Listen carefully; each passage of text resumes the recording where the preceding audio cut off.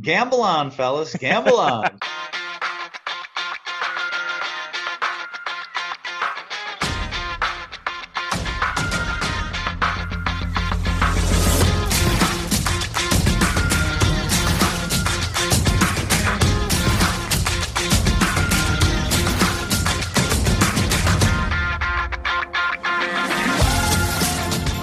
Welcome again to Gamble On, the weekly gambling podcast presented by USBets.com. I'm Eric Raskin, USBets managing editor and media director, and I'm joined by our senior analyst, Pulitzer Prize finalist John Brennan, who has in recent weeks spent an inordinate amount of time writing about new developments in drone racing and specifically in gambling on drone racing. I have to know, what would the John Brennan of, say, 30 years ago have said if he was visited by the John Brennan of today, time traveling and telling him that someday he'll be writing about young people controlling flying drones, racing around the sky against each other, and people will be legally betting on it? Well, I was covering NBA Finals games around the country before the internet was even available to the general public. So I will say a lot has changed. The betting part, though, is sort of retro, as I noted. I mean, 30 years ago and even more, I grew up with bookmaker Jimmy the Greek offering the picks on CBS Sports NFL pregame show. Nobody thought anything of that. And participating in my neighborhood pool with kids and parents alike involved. And of course, even in my Catholic grammar school, we had those parlay cards for college and pro football, starting at 10-1 payout for getting all 4 games right. So the betting doesn't shock 1991 John Brennan at all. Drones, it's not so different to me than the start of horse racing, I guess, thousands of years ago. I own a horse and the neighboring farmer, that's you do too. And there's not much more to do around there. And so you say, my horse is faster than yours. And we put down a bale of hay or whatever each. And the one across the field first wins. And eventually we get to like race cars and everyone has the same car, and you make it more about the driving skill than how good a car or a drone now you build. So that seems to be about where drone racing is now.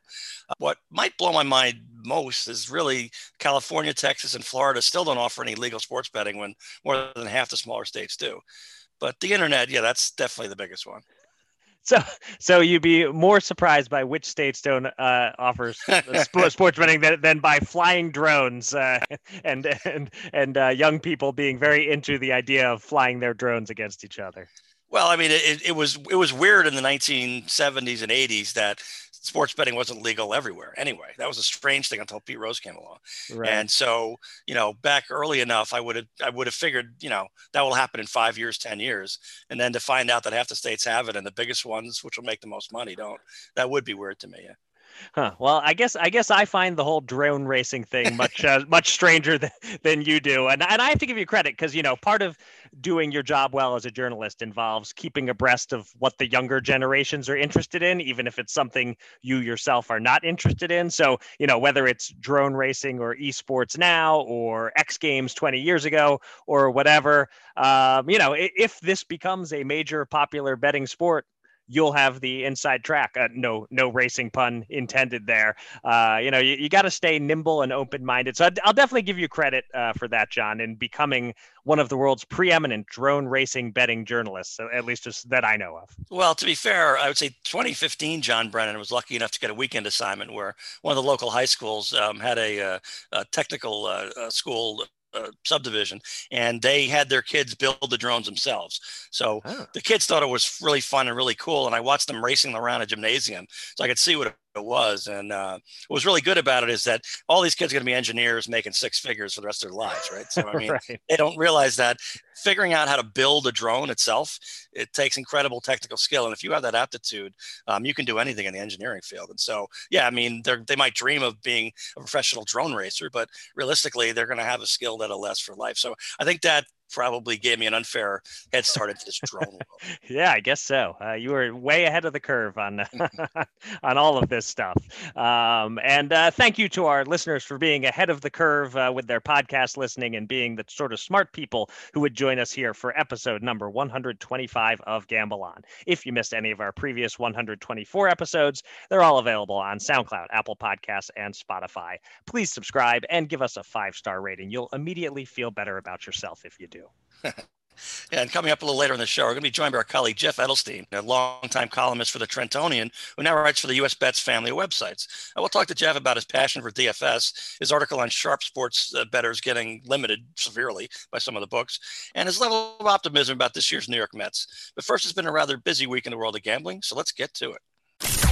Here's your Gamble On News of the Week, an inside look at the biggest stories in the world of gambling.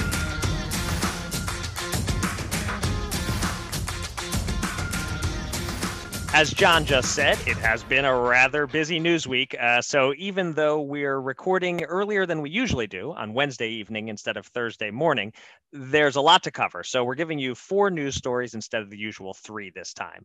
And we start with New Jersey reporting its December gaming figures. And here's the headliner. Sports betting handle came in at $996.3 million, a mere $3.7 million shy of crossing the billion-dollar mark.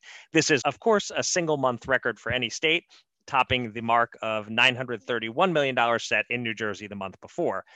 On that $996.3 million, sportsbooks collected $66.4 million in revenue, meaning the hold was a devilish 6.66%. A staggering 93% of the betting handle came via online sportsbooks, and the full handle for the year crossed the $6 billion mark. Looking beyond sports, New Jersey had a record month for online casino revenue, $99.5 million. And total revenue in the state was actually up 8.9% over December 2019, despite the pandemic affecting in-person casino play. A whole lot to process there. Plus, we have December revenue reports out of Indiana and Iowa, both of which set new state sports betting handle records. Indiana handle rose from $251.4 million in November to $313.1 million in December, while in Iowa, handle was up more than 20% and crossed the $100 million mark for the first time. All of which makes clear that December is well on its way to establishing a new national sports betting record. John, what numbers stand out to you from your home state of New Jersey? And here's the obvious question. Is the Garden State breaking $1 billion in January? I think it's going to come up just short in January again. I got it right in December, but now I'm a little more nervous about it. It's gotten so close. It's going to be, it's a great challenge, but I'm just guessing now that it's going to be just under. The idea that December 20 casinos could rake in more revenue than they did in December 2019. There's a caveat because the online casino and the sports betting, the mobile stuff, they have to share that with the partners. So, and any casino executive will tell you, and they've told me that brick and mortar is where the best money is. But let's say they only broke even. They didn't really make that decent amount. That's an amazing thing. So there's 2 things about that. One is a state like Texas might want to consider, well, maybe we'll have casinos after all. And then for a licensing fee, hey, we're a huge state. We're going to give you partnerships in sports betting and online casino gaming so that even if there's another pandemic or God knows what happens, in the environment or something else, you're going to still be able to stay afloat. Now, how much would you pay? But the other part is that I think the $50 million or so in tax revenue that New Jersey got for the year on $6 billion in to handle, I think that's something that legislators ought to be looking at, because on the one hand, 50 million is nothing compared to 6 billion, but it's 50 million. I think other states can look at their size of their population compared to New Jersey. They're probably not going to beat it per capita, but they can either figure that's a good number. They could probably have a higher tax rate. It's 8.5% and 13% in New Jersey. Pennsylvania has done very well with higher tax rates. So they can figure all that out. So New Jersey is now laid out, for an entire year, exactly, what the lay of the land is for offering a variety of betting for the casinos operators, which is good for them. And also realistically, what kind of tax revenues you can shoot for. Yeah, that's interesting stuff, and especially about how I hadn't really thought about that as much, that they have to share those online revenues with partners, and so that brick and mortar revenue is more important and more valuable to these Atlantic City casinos. The online casino revenue number that they just posted, it is enormous, and it's something that's getting lost as states are stepping up and legalizing sports betting, that they're missing out on the real moneymaker, online casino. The headlines this week will all be about New Jersey betting generating almost $1 billion in bets. but online casino games are generating a much higher handle, really, in slot spins and blackjack hands dealt and so forth. By the way, that 6.66% sports betting hold in December, that is right in line with the whole year 2020. Hold in New Jersey was 6.6% for the year as a whole, so right on target there. I think I'll take the other side of the January bet. It's close, though. I think, on the plus side for January 2021, breaking $1 billion, we have the NBA and NHL. On the minus side, those sports are not as big as football, and not as many NFL or college football games will be played in January as were in December. Then again, the games that are being played are playoff games and major bowl games. So yeah, it's going to be close, but I kind of expect that a new record will be set and we will cross the $1 billion mark, but not by leaps and bounds. We're not hitting 1.1 billion or anything like that, but I think it's going to nudge just past $1 billion for January. Yeah, and to your point, I should clarify that 50 million for New Jersey, that's just from sports betting. Of course, right. 90% of that is mobile sports betting. So yeah, online casino, I'll be following up with that in a Thursday story on njonlinegambling.com. But so it's 50 million just for sports betting if you do it this way, and then you get tens of millions more clearly in online casino, which has similar tax rates, but the volume is even higher than sports betting is, which would probably surprise a lot of people. Yeah. All right. Our next story keeps us in John's New York, New Jersey region with the latest developments in the story we covered last week about New York maybe, just maybe, inching closer to regulating online sports betting. After Governor Cuomo announced last Wednesday that he endorsed a lottery-run mobile betting system, two state lawmakers who've been pushing for online wagering for a while, Senator Joseph Addabbo and Assemblyman J. Gary Pretlow, filed a bill on Thursday, shortly after we recorded last week's podcast. While Cuomo's idea hinted at a possible monopolistic setup, the Addabbo-Pretlow bill pushed for a more competitive marketplace with 2 skins per casino, which could mean up to 14 online sportsbooks in the state. They're calling for a $12 million license fee, which is probably aiming low relative to what operators would be willing to pay to enter New York, a 12% tax on revenue, and notably a royalty to the leagues of 0.2% of handle. John, any surprises in that Addabbo-Pretlow legislation, and any updated sense of how optimistic New Yorkers should be that something will actually happen in 2021? Well, the royalty is the least surprising thing. Assemblyman Pretlow, for whatever the reasons, will just not let that one go. And I've talked to him about it a number of times. He says the leagues are in New York State and New York City, so they deserve it or whatever. So that's just not going to change. Addabbo and Pretlow have been batting around 1 skin per property versus 2 for a couple of years, and the industry, of course, prefers 2, and the consumer would as well. So that's interesting and a positive development. But Pretlow in particular says that Cuomo's one operator monopoly idea that he pitched last week is dead in the water. And I agree. Okay. And the New York Racing Association Horsemen and the Tribal Casino lobby aren't just going away. And most of this stuff needs to get done by, start of April, ideally. And well, this COVID thing and the state's $15 billion budget deficit might just crowd this one out until 2022, at least. I said as I was introducing this that the $12 million one-time license fee might be low. I have seen others speculate that the big sports books would happily fork over $50 million to operate in New York, especially if the state is limited to 14 online sports books, which isn't a low number by any means, but it's not quite as wide open as New Jersey. If that's the number, it makes each of those licenses a little more valuable than if there were potentially up to 42 skins or whatever the number is in New Jersey. I think it's something like that. I do hope that that this monopoly idea is dead, as you say. It appears to be, because that's really bad for New York sports bettors. They definitely want to have a competitive marketplace, and if they had to wait a little longer to get that sort of setup, I think it's worth it rather than rushing into something that resembles a monopoly in any way. All that I can infer so far from Cuomo's State of the State series of speeches this week, which I know you've been watching intently, waiting for him to say something about sports betting. All I can infer is that the priority level of sports betting has slipped for him since he first started talking about it last week. I don't know if that's because he's been reminded the money involved for New York isn't billions and billions, or just because events in Washington, D.C. last week have shifted every politician's priorities a bit. But it does feel like this topic has cooled off slightly since we talked about it on last week's podcast.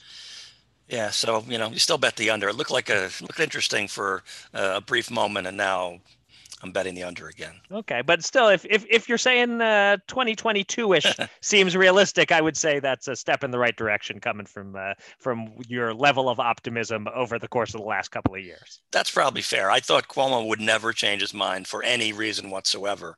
And even though his change of mind is kind of bizarre, it's still a change. And so it's not likely he's going to say, oh, I thought I could do the monopoly thing through the lottery, and now I can't do that. And so forget it. I'm not going to do it at all. It seems like he's mellowing out. And he's been less against marijuana. There have been other political reasons why that legalization hasn't gone forward. And that's probably going to happen. And I think in his mind, he may feel like, we're allowing vices. Let's put them all together. Right. All right. Moving on to our next story. I can't recall if we've ever done an obit as one of our news stories, but this is a big one in the gaming industry. Billionaire casino mogul Sheldon Adelson died Monday night at the age of 87, drawing both some fond and not so fond remembrances as the powerful and polarizing figure that he was in the business. Adelson was the founder, chairman, and CEO of Las Vegas Sands Corp., owner of the Venetian and Palazzo in Las Vegas, as well as properties in Macau and Singapore. And as respected as he was for his success in the brick and mortar casino business, he was also resented by many for his stance against regulated online gaming, and was maybe the single most powerful force in preventing online poker from thriving in the US after its 2006 heyday. On the positive side, he drew widespread praise for continuing to pay his employees throughout the COVID-19 pandemic. Of all the ways to remember him, including for his political donations, which is what much of the mainstream non-gambling world associates him with, John, what do you think of first when you think of the late Sheldon Adelson? Well, first, I remember about 6 or 7 years ago, I was interviewing someone by phone and mentioning Adelson, and a colleague overheard me and offered Adelson's cell phone number to me.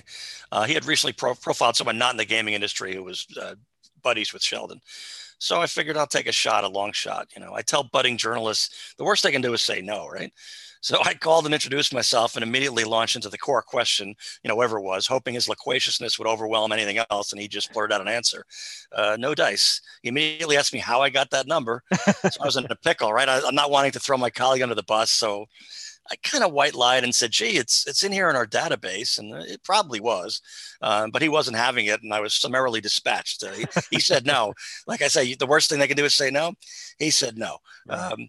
But beyond that, his opposition to online gambling obviously was meant to be self-serving. Don't let a newcomer get in on your casino action, right? But as I wrote for NJOnlineGambling.com on Tuesday about how Adelson, he's never a fan of Atlantic City's casinos. And in spite of a number of visits there to the city decades before they arrived and everything else, he just he figured New York and Pennsylvania would practically wipe them out, and he wasn't 100% wrong on that. Of course, he actually built Sands Bethlehem over about a dozen years ago. So he knew what the lay of the land was.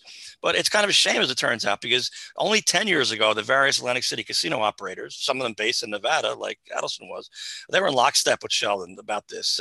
But after a few years, to their credit, they learned that the amount of cannibalization to a casino for offering separate online platform is as close to zero. So the AC casinos have all benefited greatly from adapting, and never more so, as we talked about in 2020, when online casino and mobile sports betting really kept online casinos afloat in spite of the pandemic. So, and it's still going to keep them afloat in 2021 for the first half or longer that they need be. So, also, Adelson's passing and his political benefactor, President Trump's departure from office, mean the end, I think, of a federal fight against online gambling. So good for the New Hampshire lottery. He's going to win. Actually, the case will probably be just disappeared. Right. And then multi-state poker compacts, I think, will be fine. Multi-state gambling, whether it's Mega Millions or any of those, clearly will be safe. And I think there'll be more multi-state online gambling compacts, whether it's lottery or anything else. So I think that was going to happen anyway. But now it's with those two circumstances, I think it's a definite. Yeah. All right. Well, I'll be relatively brief on this topic. Many parents give their kids the advice that if you don't have anything nice to say, don't say anything at all. I should perhaps consider that here. So I will just say Adelson's crusade against online gambling, online poker in particular, helped put All In magazine out of business, cost me my job on multiple occasions, actually. He was the enemy of anyone who made money via online poker. Add in his political predilections, and let's just say he wasn't my favorite person in the world, and leave it at that. But he was a hugely important and influential person, so his death is undoubtedly a big story in our business. I will not be celebrating his death, of course, nothing like that, but I'm not the person to lovingly eulogize him either. I think that all qualifies as full disclosure, Eric. Yeah, there you go. All right. Our fourth and final story is also about a death of sorts, a topic John has written about even more than drone racing. The legal suit between the New Jersey Horsemen and the major sports leagues may have reached its final chapter on Friday when a 3-page filing announced that the matter had been, quote, amicably resolved. We've talked about the case before on the podcast.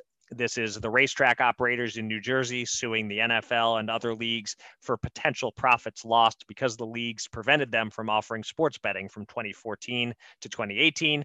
And the Horsemen were seeking $150 million, but after 2.5 years of scratching and clawing, they've backed down and accepted a $3.4 million bond and seemingly nothing more. John, break it down. What happened here? Why did this case come to such a sudden end?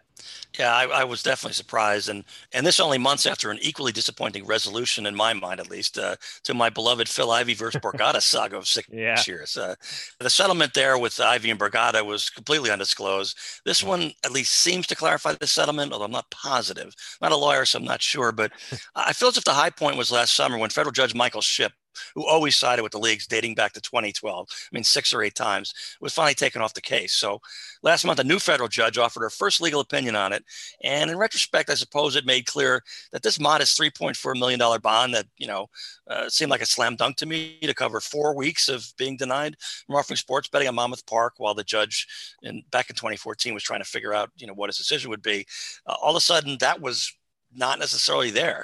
So most big cases get settled, let's face it, when one side can't afford to keep gambling, as it were.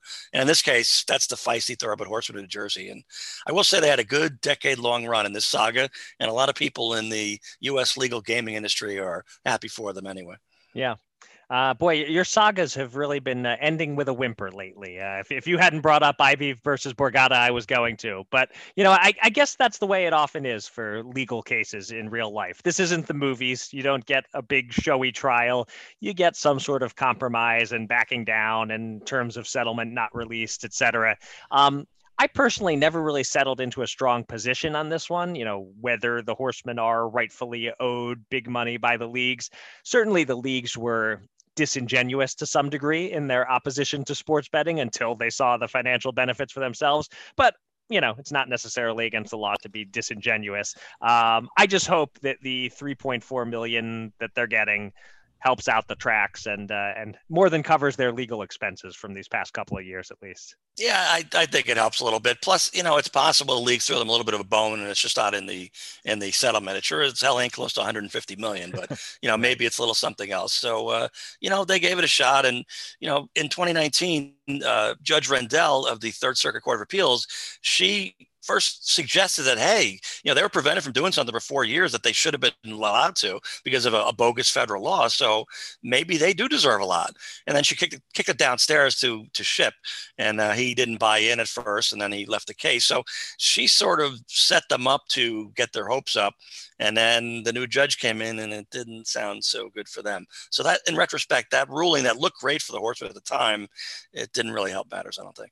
Yeah, kind of an interesting story to track from start to finish, as you did. The ending a little anticlimactic, perhaps, but you'll move on to bigger and better sagas soon, I'm sure. Yeah, well, the Ivey Borgata one was much worse because my point for years, and it was right for years, is that neither of those sides is ever going to run out of money. Okay? Right. That's a big deal.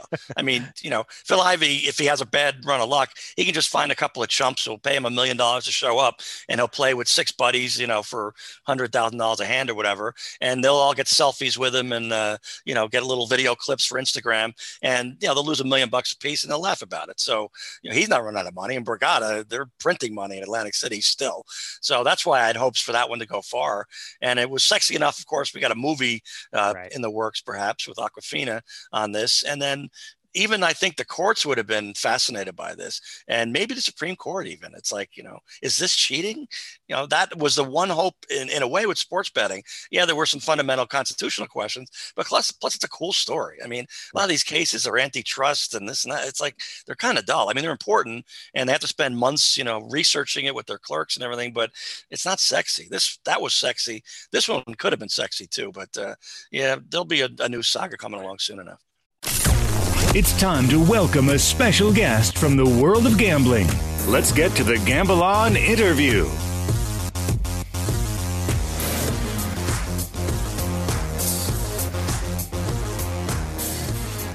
Some call it a perk, some call it a punishment, but one of the rules when you join the staff at US Bets is that once you've been here for a couple of months, you're forced to appear as a guest on Gamble On. So we now welcome to the podcast the latest addition to the team, a longtime columnist for the Trentonian newspaper in Trenton, New Jersey, who is now covering a variety of gambling topics in a variety of states for our sites, a man with a far better voice for podcasting than mine or John's, Jeff Edelstein. Jeff, welcome to Gamble On. Thank you. So, can I take the zip ties off now that you have me on the podcast? Is that all right? When we're done, we'll allow you to remove the zip ties. Yes.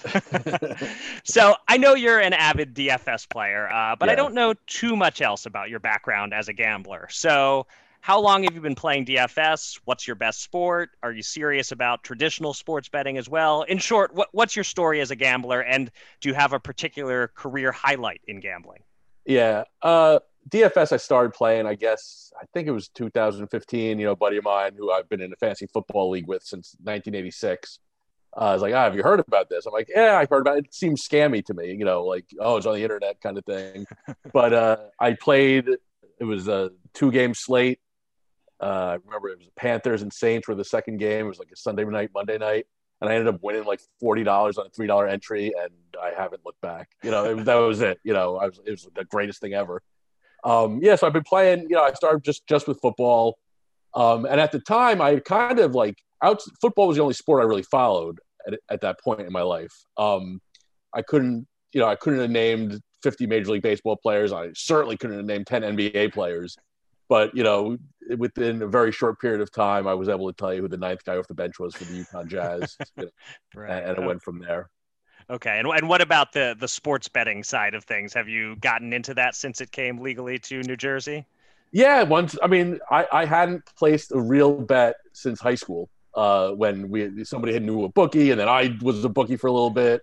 But, I never did it. And then, I never even placed a bet in Vegas or anything. But, yeah, once New Jersey came online, I said, well, let's give this a shot. And to give you an idea of how deep into DFS I am, the first bet I placed was it was an over on a Canadian Football League game, because I had been doing research for the CFL DFS slate, and so once I started, that was it. And did that over hit? It hit, yeah. Okay, all right. Beginner's luck.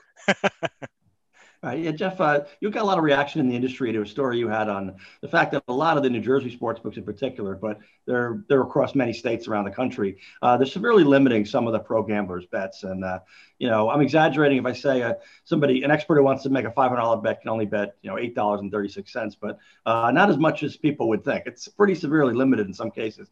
And those are kind of ridiculous. We know that. That's shooting fish in a barrel. But in terms of the broader question, I'm curious how you feel about I know the guy who can always eat the 64-ounce steak and finish it, he eats free and he gets a free T-shirt once a week. Eventually the restaurant doesn't let him in anymore, and understandably so. So does an online sports book kind of have that same sort of right, where they, or should they have that same sort of right, where if somebody's too good, they don't have to let them in anymore? Or do you think it's better to just let the free market decide, and if they lose, they lose?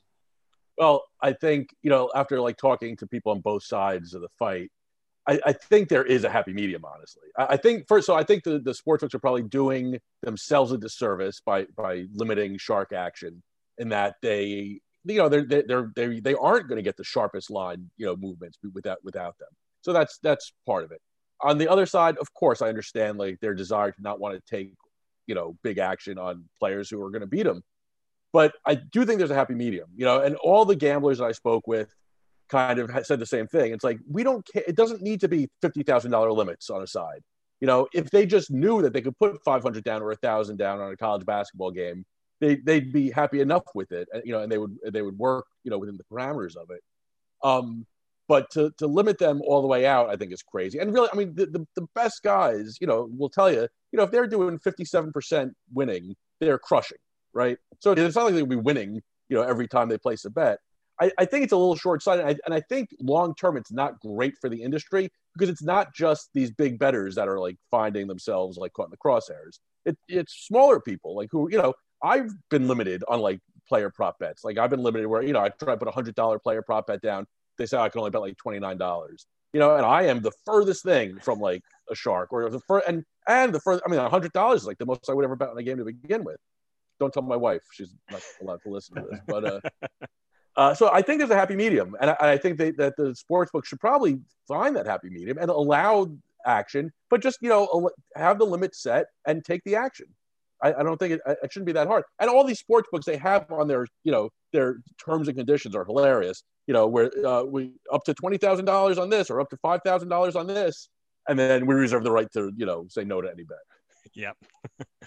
All right. This next question will continue a conversation we were having in the work Slack on Monday.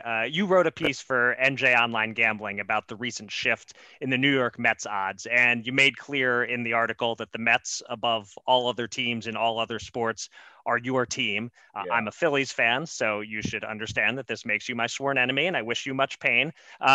In all seriousness, are you believing in the Mets this season after their recent trades, and have you placed any futures bets on them? I have not placed any futures bets on the Mets. I believe in the talent. As being a Met fan all these years, I just cannot allow myself to believe in the results. It's a lot of pain. Though I wouldn't trade it for the world. I think being growing up in North Jersey, I was surrounded by Yankees fans also, and Mets fans. We have Yankees fans think the world is like full of joy and happiness. Mets fans understand that it's not an easy ride, and you have to enjoy the good things when they come. It's been 34 years since I've been able to enjoy a good thing, but in all good things, right? but you're not Mets and Jets, right? You're Mets and Giants. Is that correct? Yeah, I mean, yes, I'm Mets, Giants, Knicks, Devils, but I would sell all of them down the road to min cash in a DFS tournament. So, so I'll torment you with this story, Jeff.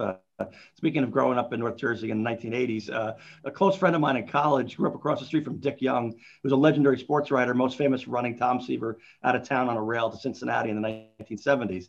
And so because of that connection that his father had with Dick Young, my friend could often get seats to World Series game, playoff games, all kinds of things.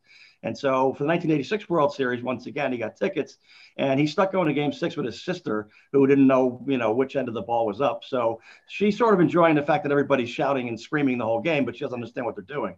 And so that kind of frustrated him. So Game 7, as you may recall, was rained out on Sunday night. And so she asked him, what do they do if the game is rained out? And he said, well, they play on Monday night. And she says, well, I have piano lessons to give on Monday night. I can't go to the game. He says, oh, that's such a shame, click.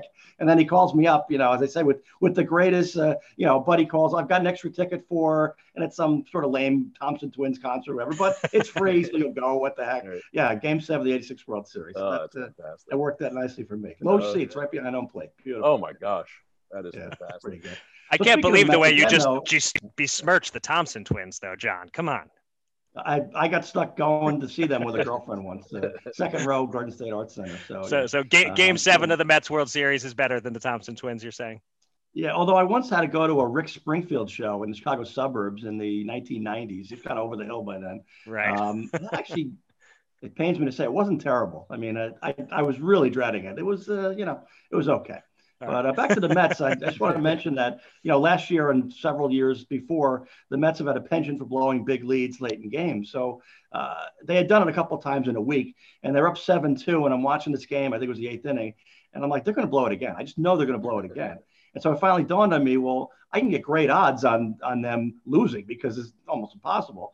And so I just put a couple of bucks up. And so now I was set up for a steak dinner if the Mets lose.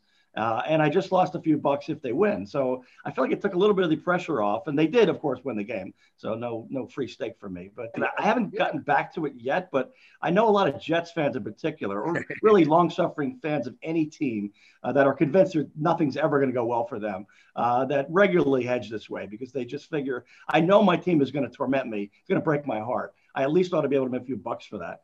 So I wonder if that theory is does that make me crazy or make us crazy or crazy like a fox, or what do you think of it? I think it's spoken like a true Mets fan.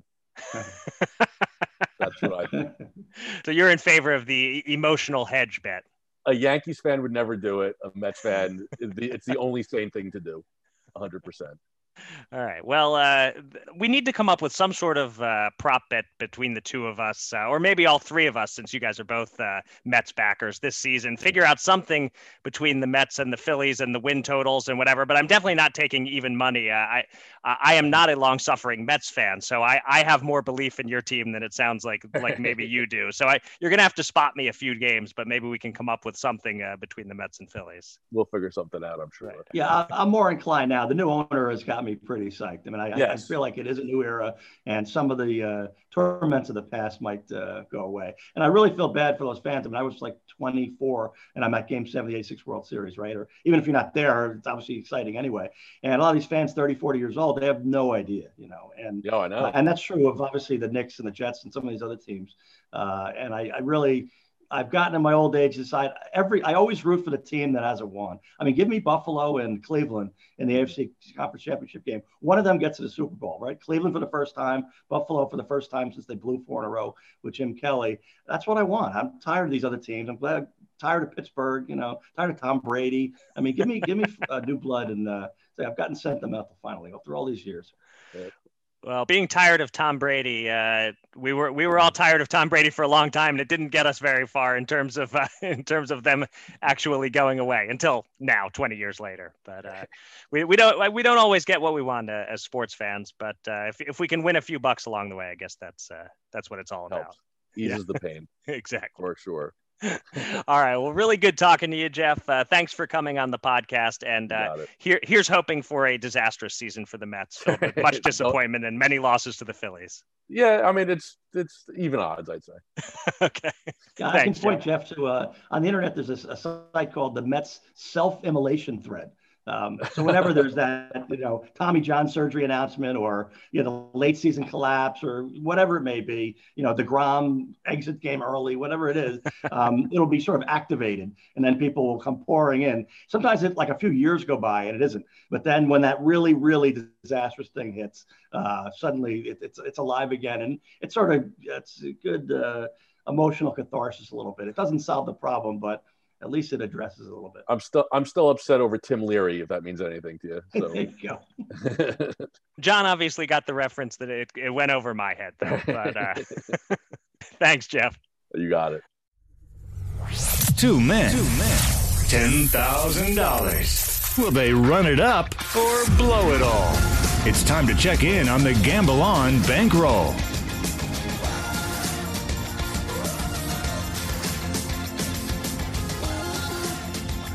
We'll get to our NFL playoff picks shortly, but first let's update our shared bankroll, and we booked a small win on the week. And after the negative run we've been on, any positive week is a good week. We had 3 losing bets, but 2 of them were very small. I lost $25 taking a shot on the Titans at plus 900 to be the highest scoring team of wildcard weekend. I'm not sure what the Browns were priced at there, but they would have been the winning bet on that one. I suspect they were somewhere around 15-1.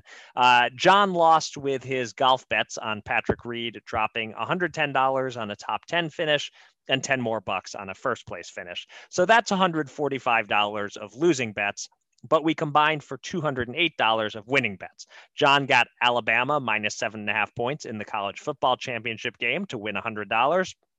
And I eked one out with Joel Embiid under 12.5 rebounds last Thursday. He finished with 12 boards and had a seat on the bench with 2 minutes to play in a lopsided game. So we escaped there with a win of $108. So in the end, we won $63 on the week. We're now down $1,171. We still have $590 on hold in futures bets. And that means we have $8,329 available to bet with this week. And I'm up first. And I'll make an NHL futures bet. This will be on a team whose season doesn't start until Thursday night, thus working out timing-wise for our podcast posting schedule. I wrote a season preview for US Bets, and I'm no hockey expert, but the Athletics' Dom Luszczyszyn is, and his modeling projects the Vegas Golden Knights for 72 points in this 56-game season, while their line is as high as 75.5 points at DraftKings. That's a nice 3.5-point difference. They're expected to be a top team, but if the early weeks of the NBA season are teaching us anything, it's that without fans in this weird COVID era, upsets are common, and most teams are gravitating a little closer toward 500 than we might have expected on either end of the spectrum. So I have no problem going under on a high total. Plus, Vegas is in a relatively tough division. They have the Avalanche in their division. So I'm trusting Dom's projections mixed with my instincts about how the season will play out. Let's bet $112 to win 100 on Vegas under 75.5 points. All right, well, I'm going to go back to the golf as the PGA Tour remains in Hawaii. And I found a line I liked on DraftKings as well. I get Wiley veteran Kevin Kisner at 100 to win 125 for a mere top 20 at the Sony Open, where he's excelled over the years. It's a meth field this year, really. And also give me 20 at plus 250 for top 10 and even 10 at plus 3,000 to win the damn thing. I swear I'm not chasing, Eric. You swear? You promise? We'll see. All right. There are very few NFL playoff game player props that have been posted so far. No over-unders on yards or anything like that. But there are touchdown scorer odds on some sites. And while several sites have Lamar Jackson to score right around even money, FanDuel has him at a juicy plus 125. We saw last week just how well he's running. The Bills' rushing defense ranks towards the bottom of the league in most metrics. I think it's more likely than not that Lamar, who has scored a rushing touchdown in 4 of his last 6 games, including last week against Tennessee, that he finds the end zone. So if you're offering me plus money, I'm taking it. Let's bet $100 to win 125. All right. And I'm looking at Rams Packers. Give me under 45.5 points at 110 to win 100. Kind of amazed to see this number, given the Rams defense and, well, especially the Rams offense. So the Packers will score some points. Are the Rams going to score 10 points? I'm not so sure. All right. And that is a perfect lead in to our playoff picks. That's how we'll conclude the show. My inability to figure out the NFL in 2020 continued with the first round of the playoffs as I went 2-4, whereas John had a strong week going 4-2 against the spread. And I give you particular props, John, for your Browns pick, where you basically said, everything favors Pittsburgh, so I'm predicting weirdness and going with the Browns. And sure enough, the script got thrown out on the very first snap, and weirdness prevailed in that game. We have 4 games this weekend. You have me behind the 8 ball already as we make our picks using points bets lines as of Tuesday evening. All right. And I'm up first with the first game. It's Saturday afternoon, Rams at Packers, Green Bay, favored by 6.5. You might guess where I'm going on this one. I took the temperature in the room. Actually, I took the temperature forecast in Green Bay of under 30 degrees. That's Aaron Rodgers weather, big time. The Rams have kicked some field goals and gotten pick sixes and such in recent weeks, but the offense doesn't score enough touchdowns to hang in this one. So it's Packers minus 6.5. Okay. So I was looking at this and, no game this weekend could swing based on a single injury update more than this one with Aaron Donald. Other than maybe Aaron Rodgers, he's the most important player on the field. McVay is all but promising he'll play, but how far from 100% effective will he be? If he was 100% and this line was still 6.5, I'd probably take the Rams. But I think the smart play here is to expect a compromised Donald.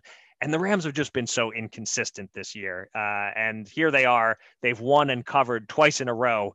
I just don't think this is the kind of team that's going to make it 3 in a row. So I'll take Green Bay also. I think it's going to be pretty close to that line. I could see this one finishing, a 7-point game or an 8-point game or something like that. But we're on the same side of this one. Next, the Saturday night game, Ravens at Bills.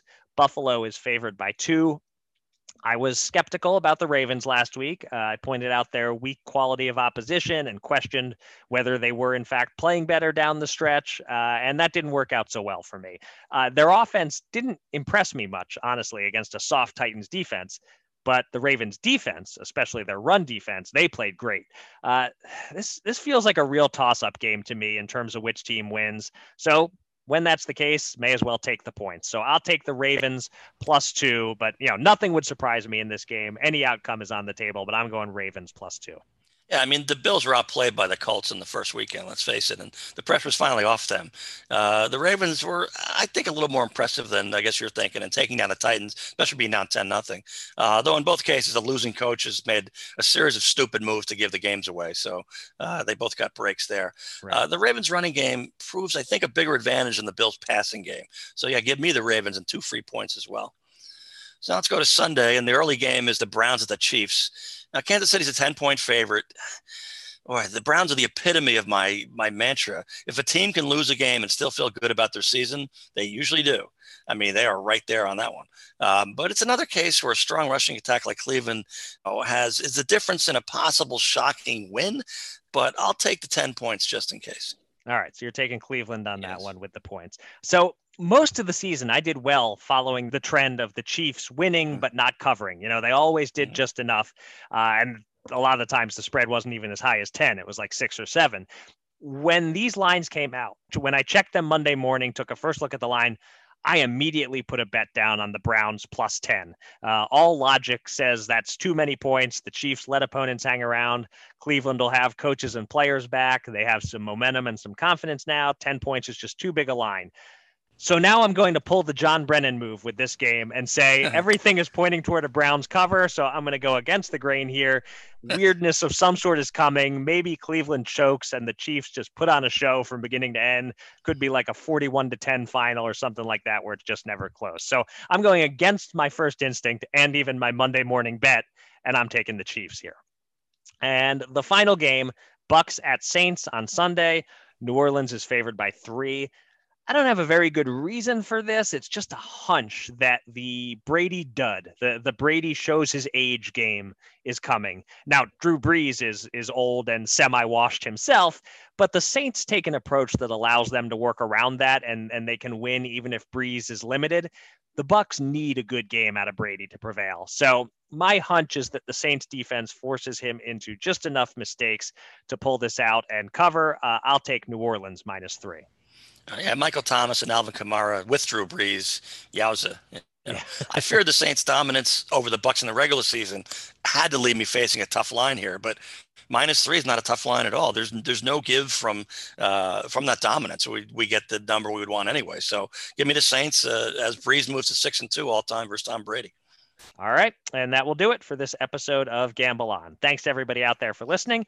And thanks again to our guest, Jeff Edelstein. You can find me on Twitter at Eric Raskin and John at Bergen Brennan, and follow US Bets at US_bets. Go to usbets.com for all the latest news and analysis from the world of gambling, and subscribe to this podcast on SoundCloud, Apple Podcasts, or Spotify. And with that, John, please take us out. Well, too much football. There, I said it. If nobody else will, I said it. I love the old first weekend form of late afternoon and evening Saturday games, midday Sunday games, plenty of time to do other things. All day, all night for 2 days. I got tired of it. I'm sure you don't have to watch every game, but the lure is there, especially with legal betting. In the middle game Saturday, Seahawks-Rams was very missable.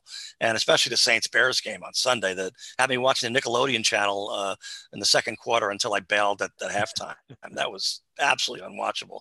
But the wall-to-wall football even turned me off to the Monday night Alabama-Ohio State game, the title game. It didn't help that I just didn't care who won beyond a few bucks I had on Alabama. But, look, I skipped the entire first half to watch The Bachelor. There, I said it. my life was unaffected. We're never going to go back to only 6 NFL playoff teams per conference, obviously. So in the future, I'm just going to have to plan to blow off a game or two entirely and be quicker to bail out when these games are not only lopsided, but boring. I did have a train wreck voyeur's interest in the second half of Browns Steelers that kept me in there, but that was a unique circumstance. So, with that, until next time, gamble on, everybody, just not necessarily every single playoff game.